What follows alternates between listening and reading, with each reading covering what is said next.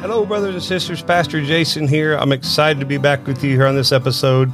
It's been a little while, but I'm going to do my best to be able to release one of these podcasts on the first Tuesday of every month. And if I get a little extra time, I would like to do 2 a month, but I think I can hold myself, especially with New Year's coming. We're excited about the new year, maybe be able to have a new resolution to be able to get these done. I've been pretty busy. I know everybody's got a story, but I've been kind of busy doing other things and getting some online stuff built for a church. So I want to talk to you on this episode. First of all, I want to thank you. There's over 5,000 downloads. And to be honest, when Anna and I started doing this, I didn't know if we would have one download or more than one. I knew I had one or two friends, but I really didn't know, what to expect. We've had over 5,000 downloads. That encourages us to be able to just keep sharing. Our heart, Anna and our heart has just been able to educate people through the Word of God. And I don't know about you, but whenever I got right with God, it would seem like I couldn't get enough information. And I hope that some of you have enjoyed this, but share this episode, share it with your friends, tell people about it. But I want to talk to you in this episode about something that has probably been one of the greatest topics that I've ever studied, that I've ever thought about, that I've ever battled. And I've worked out, the Bible says, work out your own salvation with fear and trembling. And this is really something that I've battled with. And it's called the law and grace. And we all kind of know what the law is, and I just want to go ahead and dive into this, use some experiences, use the Word of God. But one of the things I want you to tell you is that in the Bible, it's clear there were many laws, and we know the Old Testament laws. Some people, they believe these were done away with, but that's just really not the case. Jesus said, I come that I fulfilled the law. So he fulfilled them, but he never said that he'd done away with them. As a matter of fact, he kind of summed them up. You remember the greatest commandment. He said, love the Lord God with all your heart, all your soul, all your mind, and all your strength. And to be honest with you, I believe the 10 commandments were probably just a little bit easier than that. So if anything, he actually put another new commandment upon us that was just as difficult. Now, we don't have somebody had that figured up years ago. I studied that, and there was 900 and something laws that of course, the Pharisees and the Jewish nation put on themselves after the 10 commandments. And after that, if you remember, you read in Deuteronomy and you read it in Leviticus, all the laws of the ceremony, and everything had to be washed and cleaned, and nothing with a spot, and all the sacrificial laws. And we know that the sacrificial laws, as far as us taking animals and sacrificing them, we know that is over. But there are many laws that are still good for us. But what I like to think about when I think about New Testament law and grace is because that's what came in at the cross. Grace came in. Now, God was still graceful with his people, but if you look and read the Old Testament, they were definitely under a different standard at that time than we are today. Otherwise, I believe the earth would have already opened up and swallowed us all up and it had been over with. But we are under grace now. Something happened 2,000 years ago with the cross, and it put us under grace, and it put us in a different dispensation. And if you talk to many people, many scholars, a lot smarter than I, they will talk about dispensational truth. And I don't want to dive into that too much, but there was something to that. When the cross happened, it changed everything. It was a kaleidoscopic shift, if you will. But it was a major paradigm shift in time and something that happened. But we do know the Old Testament was the New Testament concealed, and the New Testament is the Old Testament revealed. So there were things concealed in the Old Testament, then revealed in the New Testament. But before I go too far, I want to say this. I believe that we all try. Once we get saved, I hope we all did. I did. And everyone I've talked to and known, and about everyone I've ever discipled, I got to thinking the other day, it's a broad statement, but everyone I've ever discipled has found themselves at some point frustrated with not being able to measure up, and frustrated that it just seems like they can't do enough good or enough right. And having said that, in that understanding of the law, God does ask us to try to perform. It's something that he asks us to do. Be ye holy as I am holy. I don't think that's a done away with statement. But at the same time, when we can't meet the mark, he gives us grace. And that's called the will of man. And God being graceful, some people call that the sovereignty of God. So one of the questions is, another way to restate it, is where does the will of man and the sovereignty of God meet? Well, that's an interesting question. If you talk to a hyper-Calvinist, they'll believe that God goes down and turns the heart of man and makes him serve him, and the man doesn't have choice. But then that's another topic in its own. But having said that, I don't believe that at all. I don't believe the Bible teaches that, but the Bible does give us the law, and it does give us grace. And I think sometimes what we try to do is we're one-dimensional as people. We try to think, okay, do I serve the law or do I get under grace? Well, I like to not say we serve the law, but I like to say we have good godly principles. Good godly principles. In other words, a good principle is that you shouldn't kill nobody. I think it's a great principle. If you don't want to follow that, you'll end up in the penitentiary for a very long time and cause a lot of harm and hurt to a family. But also, I think it's a good principle not to steal and not to lie. But most of us know we've all lied at one time or another. So if we make it a law, that means if we lie, then that means we just need to die or just quit serving God because we're not good enough. But see, there's no grace there. And I think we can have principles like laws, and we see principles woven in out through Scripture from the beginning of Genesis all the way to Revelation. And I think it's important to understand that these things, when we say most people don't believe that the whole law has been done away with, but they'll say things like that. They don't really mean it because they believe morally we still have a standard to live up to. But what will happen naturally in every person that I've ever discipled, and in my life, I came to a place that I struggled with. It was like I could never get enough of the check marks checked on doing good. Like I tried to serve God and I was trying to do the right thing. But, once I quit drinking and once I quit cussing and once I quit doing that and, doing all those other behaviors that I had, there were still some things that I had to deal with. My flesh was alive. And we're always going to have a flesh that we battle. And and that's not a bad thing because it points us to the cross. It says the law was my schoolmaster. See, a schoolmaster, the idea of that schoolmaster was that it drove you. You got to do this, you got to do that, you got to do that. It was our teacher. It was the schoolmaster. In the olden days, there was a schoolmaster, and what they would do was they would have a schoolmaster. They would have these kids that would need to go to school, and mainly back then, only the wealthy kids went to school, because the poor kids had to work. But the wealthy kids would go to school and they never wanted to mind. So they would send someone, not the teacher, but someone that go along with them that was called a schoolmaster. And they would discipline them to where they would listen to the teacher and would make them listen to what they needed to do. And in God's word, we find laws, we find principles that point us to the cross, that point us to the great teacher, which we know now is the Holy Spirit. And I love this, what it says in 2 Peter chapter 1, 3-9. It says, His divine power has given us everything we need for life and godliness through the knowledge of Him who called us by His own glory and excellence. Through this, He has given us His precious and magnificent promises so that through them you may be partakers of divine nature. What does He say? Given us His precious and magnificent promises, principles, and also within those promises, there are contingencies. We could call those laws, but I like to call them principles, so that through them you may become partakers of the divine nature, now that you have escaped the corruption in the world caused by evil desires.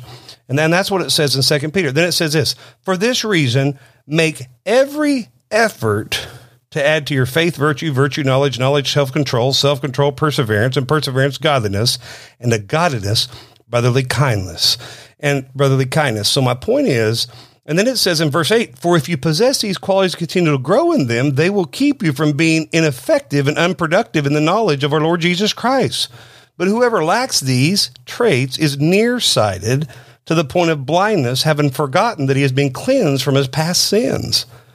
And boy, there's a lot in that. 2 Peter chapter 1, verse 3-9. I encourage you to read that. And that's it. I always use this as my spiritual growth teaching when you're talking about spiritual growth, because you make every effort. Now, if there is no law, and really, they're just general principles and basically just kind of like, I don't know if you know, but the book of Proverbs is general principles. It's not a law, but generally speaking, Proverbs is true. It's the word of God. It's right. There's no lie in it. but you can't make a law of the proverb. So basically, if God just gives us a bunch of proverbs in the 66 books of the Bible, then and we just we're just out here, we've gotten saved, we've checked that off our list, and now the power of the Holy Spirit cleanses us from all of our sin, then why would we need to make every effort to add? That doesn't make sense. There is a place in grace. This is New Testament scripture, 2 Peter. And I don't know about you, but anytime I want to study some things about people that have failed, I like to look at people who have failed and then eventually got it right. We know Peter was hung upside down because he believed he wasn't even worthy to be hung right side up. But we know he failed God. We know he also failed in the flesh. He failed under the law. You remember Paul rebuked Peter because Peter thought he was going to go ahead and eat with the Jews and he didn't want to eat with the Gentile. And you remember Peter's also the one that all of the animals came down and he said, eat of these things. And he said, Lord, I've never eaten the unclean all the days of my life. And he said, but now all things are clean. And it was a picture of showing that God was bringing the Gentile into his promises and that he didn't have to worry so much about what he ate because that was the law. And now it's under grace. So we were the wild olive branch that got grafted in, we know the Bible says. So thank God that God gave Peter that vision, but it was also saying the time of the law and keeping every check mark is over, but I'm extending my grace to other people. But see, Peter failed and failed and failed, but he still wrote about these things in 2 Peter chapter 1, verse 3 through 9. But whoever lacks these traits is nearsighted to the point of blindness. He's forgotten. He's been cleansed from the past sins. So see, that's why when someone says to me, you don't have to go to church every week, it's not that big of a deal.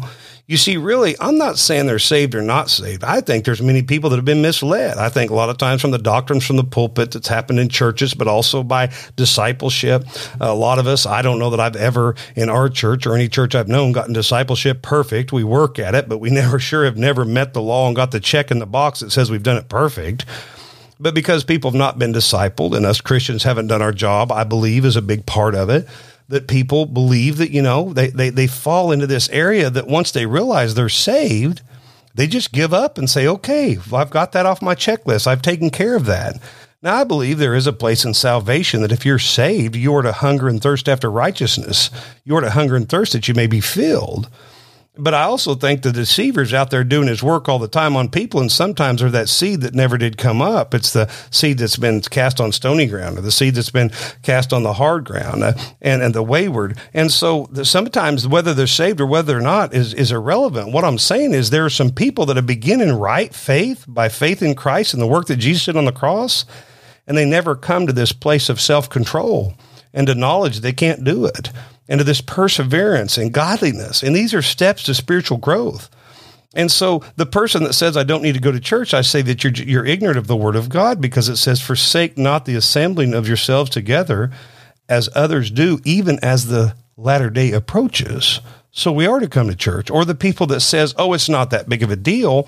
We can go ahead and we can continue in our sinful lifestyle and continue in drunkenness and drinking and carousing and, because I've done that. Because see, what happens is many times I've found is this place when you realize that you can't do it, this place of knowledge and understanding in 2 Peter chapter 1, verse 6, you come to the knowledge you can't do it on your own.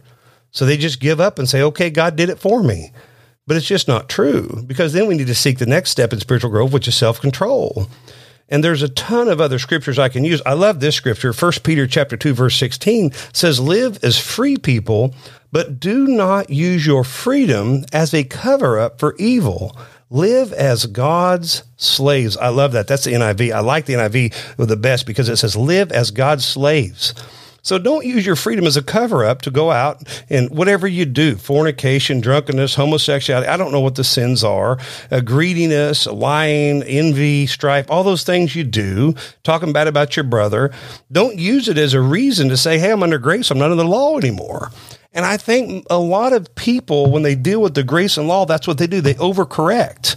So it's like you're going down the spiritual road of life and you're in your car, and you all of a sudden realize, oh my goodness, God has set me free, right? The Bible says who the Son has set free is free indeed. And what we do is we realize when we're going toward the ditch of the law, we realize we can't do it. We realize there's too many rules, there's too many principles, there's too many laws. God said in himself, he said, love God with all your heart, all your soul, all your mind, and all your strength. I can't do it. So you say, well, that's why he went to the cross, and it makes sense. I don't need to do it. So you just pull the steering wheel to the other ditch, and then off in the other ditch is sinfulness and your lust of the flesh and the pride of life. And then, like they always say, the devil will take you further than you want to go, make you stay longer than you want to stay, make you pay more than you want to pay. And so you overcorrect. And that's what I see when it comes to the law and grace is there's an overcorrection. I don't think I have to. In doing what I do, being a pastor, and I hope you the same, I have to believe in people. I don't believe in their hearts. The Bible says their hearts are deceitfully wicked. No man can know it.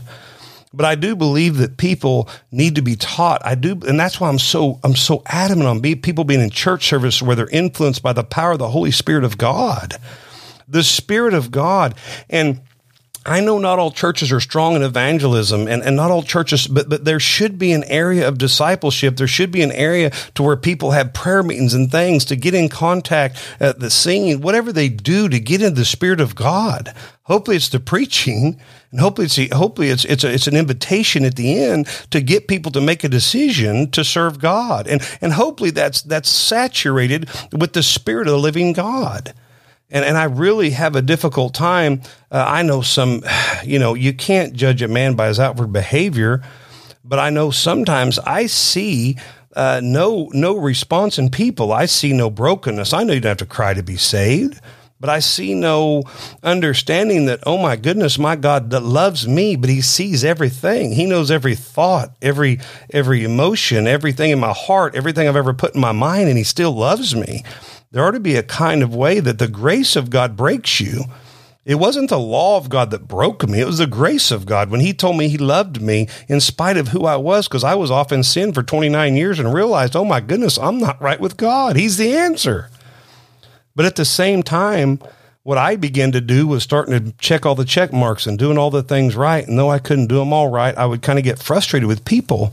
And that was one of the parts about the law that's difficult is when you begin to try to steer toward the law, you start bringing other people into these bondages. And I think that's where a lot of people have gotten burnt out on churches. They start saying, well, I do this. Why don't you do this?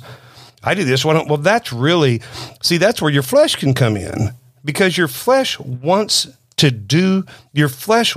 make people do things. Your flesh wants to force people to do things. Matter of fact, your flesh wants to force you to do things. You see, I don't want to get too far into this. I think I've done another podcast a long time ago on this. I know I did, but we're a triune being.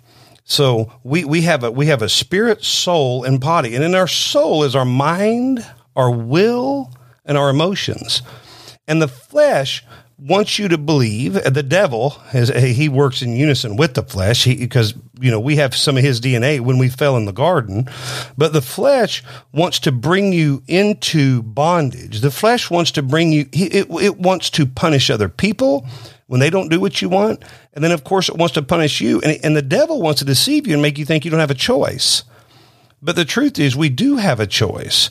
Let no man think that when he's tempted, that he's tempted of God, but he's drawn away to his own lusts. That people would say, well, God's not tempting you, but you're drawn away at your own lust by the power of the devil and the power of your flesh. But the flesh, there is a place that the flesh, it's interesting. It's almost like Pharaoh. I was talking to a guy. Pharaoh, when Moses went to him, God used Moses to speak to him. Moses was a type of Christ. Some people say he's a type of the law. I don't want to get too much into types and shadows, but he could be both. I think we need to remember when we think about these things, it's not always one or the other, A or B, 1 or 10, black or white. And people say, well, watch the gray area. There's no gray area. Well, when you get in grace and you get into these theologies, smarter men than me have written books on this. It's 400 pages long, and I'm not sure they ever exhausted it. But my point is we have a mind, we have a will, we have an emotion. Sorry, I went on a rabbit trail there. I'm known for that if you've listened to me very long. We have a mind, we have a will, and we have emotions within our soul. And a lot of people think, that will, what is that will? That will is the things we choose to do. But the devil and his thoughts, matter of fact, I'll say it this way. A lot of times when it comes to shame and insult, the devil is behind that, but we've lived a life of being through trauma, been through things, and our emotions And our mind has been convinced that we're no good, we're not worthy, we can't do it. And I know there's different degrees of that, but the devil has been sowing in seeds of doubt, discouragement, and disappointment all throughout our lives. And sometimes we believe, because of our parents, because of our grandparents, because of our siblings, whatever happened, however we were treated, we say, you know what? We start serving God and we can't measure up, and all of a sudden the voice in our head says we can't do it, we're no good. Well, we agree with it. And what does the Bible say? So a man thinks in his heart, so is he. So then we just give up. We walk away from God. We never really stick with God long enough to be able to see the goodness of God in the land of the living. And having said that, I kind of got off track here, but my point is, all of those things, you have to be careful. That's why it says, bring every thought into the subjection of Christ. I can't just say, well, there's no law, so I can go out and be evil. But because why? Because I need to make every effort to add to my faith, virtue, knowledge, temperance, self-control, same word, perseverance, godliness. I had to make every effort. So see, when it comes to the principles and law and grace, and by the way, do you remember what Jesus said? Jesus said right before he went to the cross, right before he died, the last thing he said, a new commandment I give unto you, that you love one another as I have loved you. I don't know about you, but it's going to take some effort to do that. So if this whole thing's done and the law's done away with, why would Jesus give us that commandment? Why? Because Jesus, in his infinite wisdom, said, I want to be your schoolmaster. I want to teach you. I want to drive you. I don't want to punish you, but I want to push you in the right direction. I want to leave something for you that you realize that you're going to be dependent on me all the days of your life. Why would he say, love God with all your heart, all your soul, all your mind, and all your strength? He knew we couldn't do it every day. He knew we couldn't do it every moment. Why? See, that was the Pharisees' problems. They thought that they had arrested God in a sense. They thought that they had accomplished something. And they pat themselves on the back and said, now, Messiah, I hope the Messiah comes. He's going to destroy all these bad people. But see, they left their first love. They forgot that it's not about a list of check marks and how you do everything right. But Jesus wants a relationship with us. And he teaches us line upon line, precept upon precept, here a little, there a little. And then the grace of God is the greatest thing, and it's what transforms lives, and it's what makes people serve God for all the days of their life. But it's also not a bad thing to have some principles in Scripture. God has woven in and out of Scripture some great principles, that contingencies, some promises, these magnificent and precious promises. Promises are not just promises that are given to everyone. We're promised grace. If it wasn't for grace, we'd all be dead and we'd be in hell. God gives us grace, but he's got magnificent promises. And my encouragement to you is keep pressing forward toward the mark of a high calling, forgetting them things which are behind, but pressing forward to the mark of a high calling, because I believe that God wants to bless us. I believe that God wants to love us. And I believe that all things work for the good for those who love God are called according to his purpose. We're called according to his purpose. And sometimes when we fall off into the law and we try to drive ourselves and we try to make people measure up to what we think a good Christian should do, and we realize we can't do it, the grace of God arises in our heart, and we can truly love people how God wants us to love them. But I still think we need to make an effort. One of the hardest things to do in the Christian life is to know that Jesus did it all on the cross, and my faith in him is the only thing that will get me to heaven. But I still have to do my part, and that part is to love God with my heart, all my soul, and all my strength. Friends, I hope this word's been good to you. And if you have any topics that you'd like for me to share, send me a message on Facebook, send me a message, send me a text.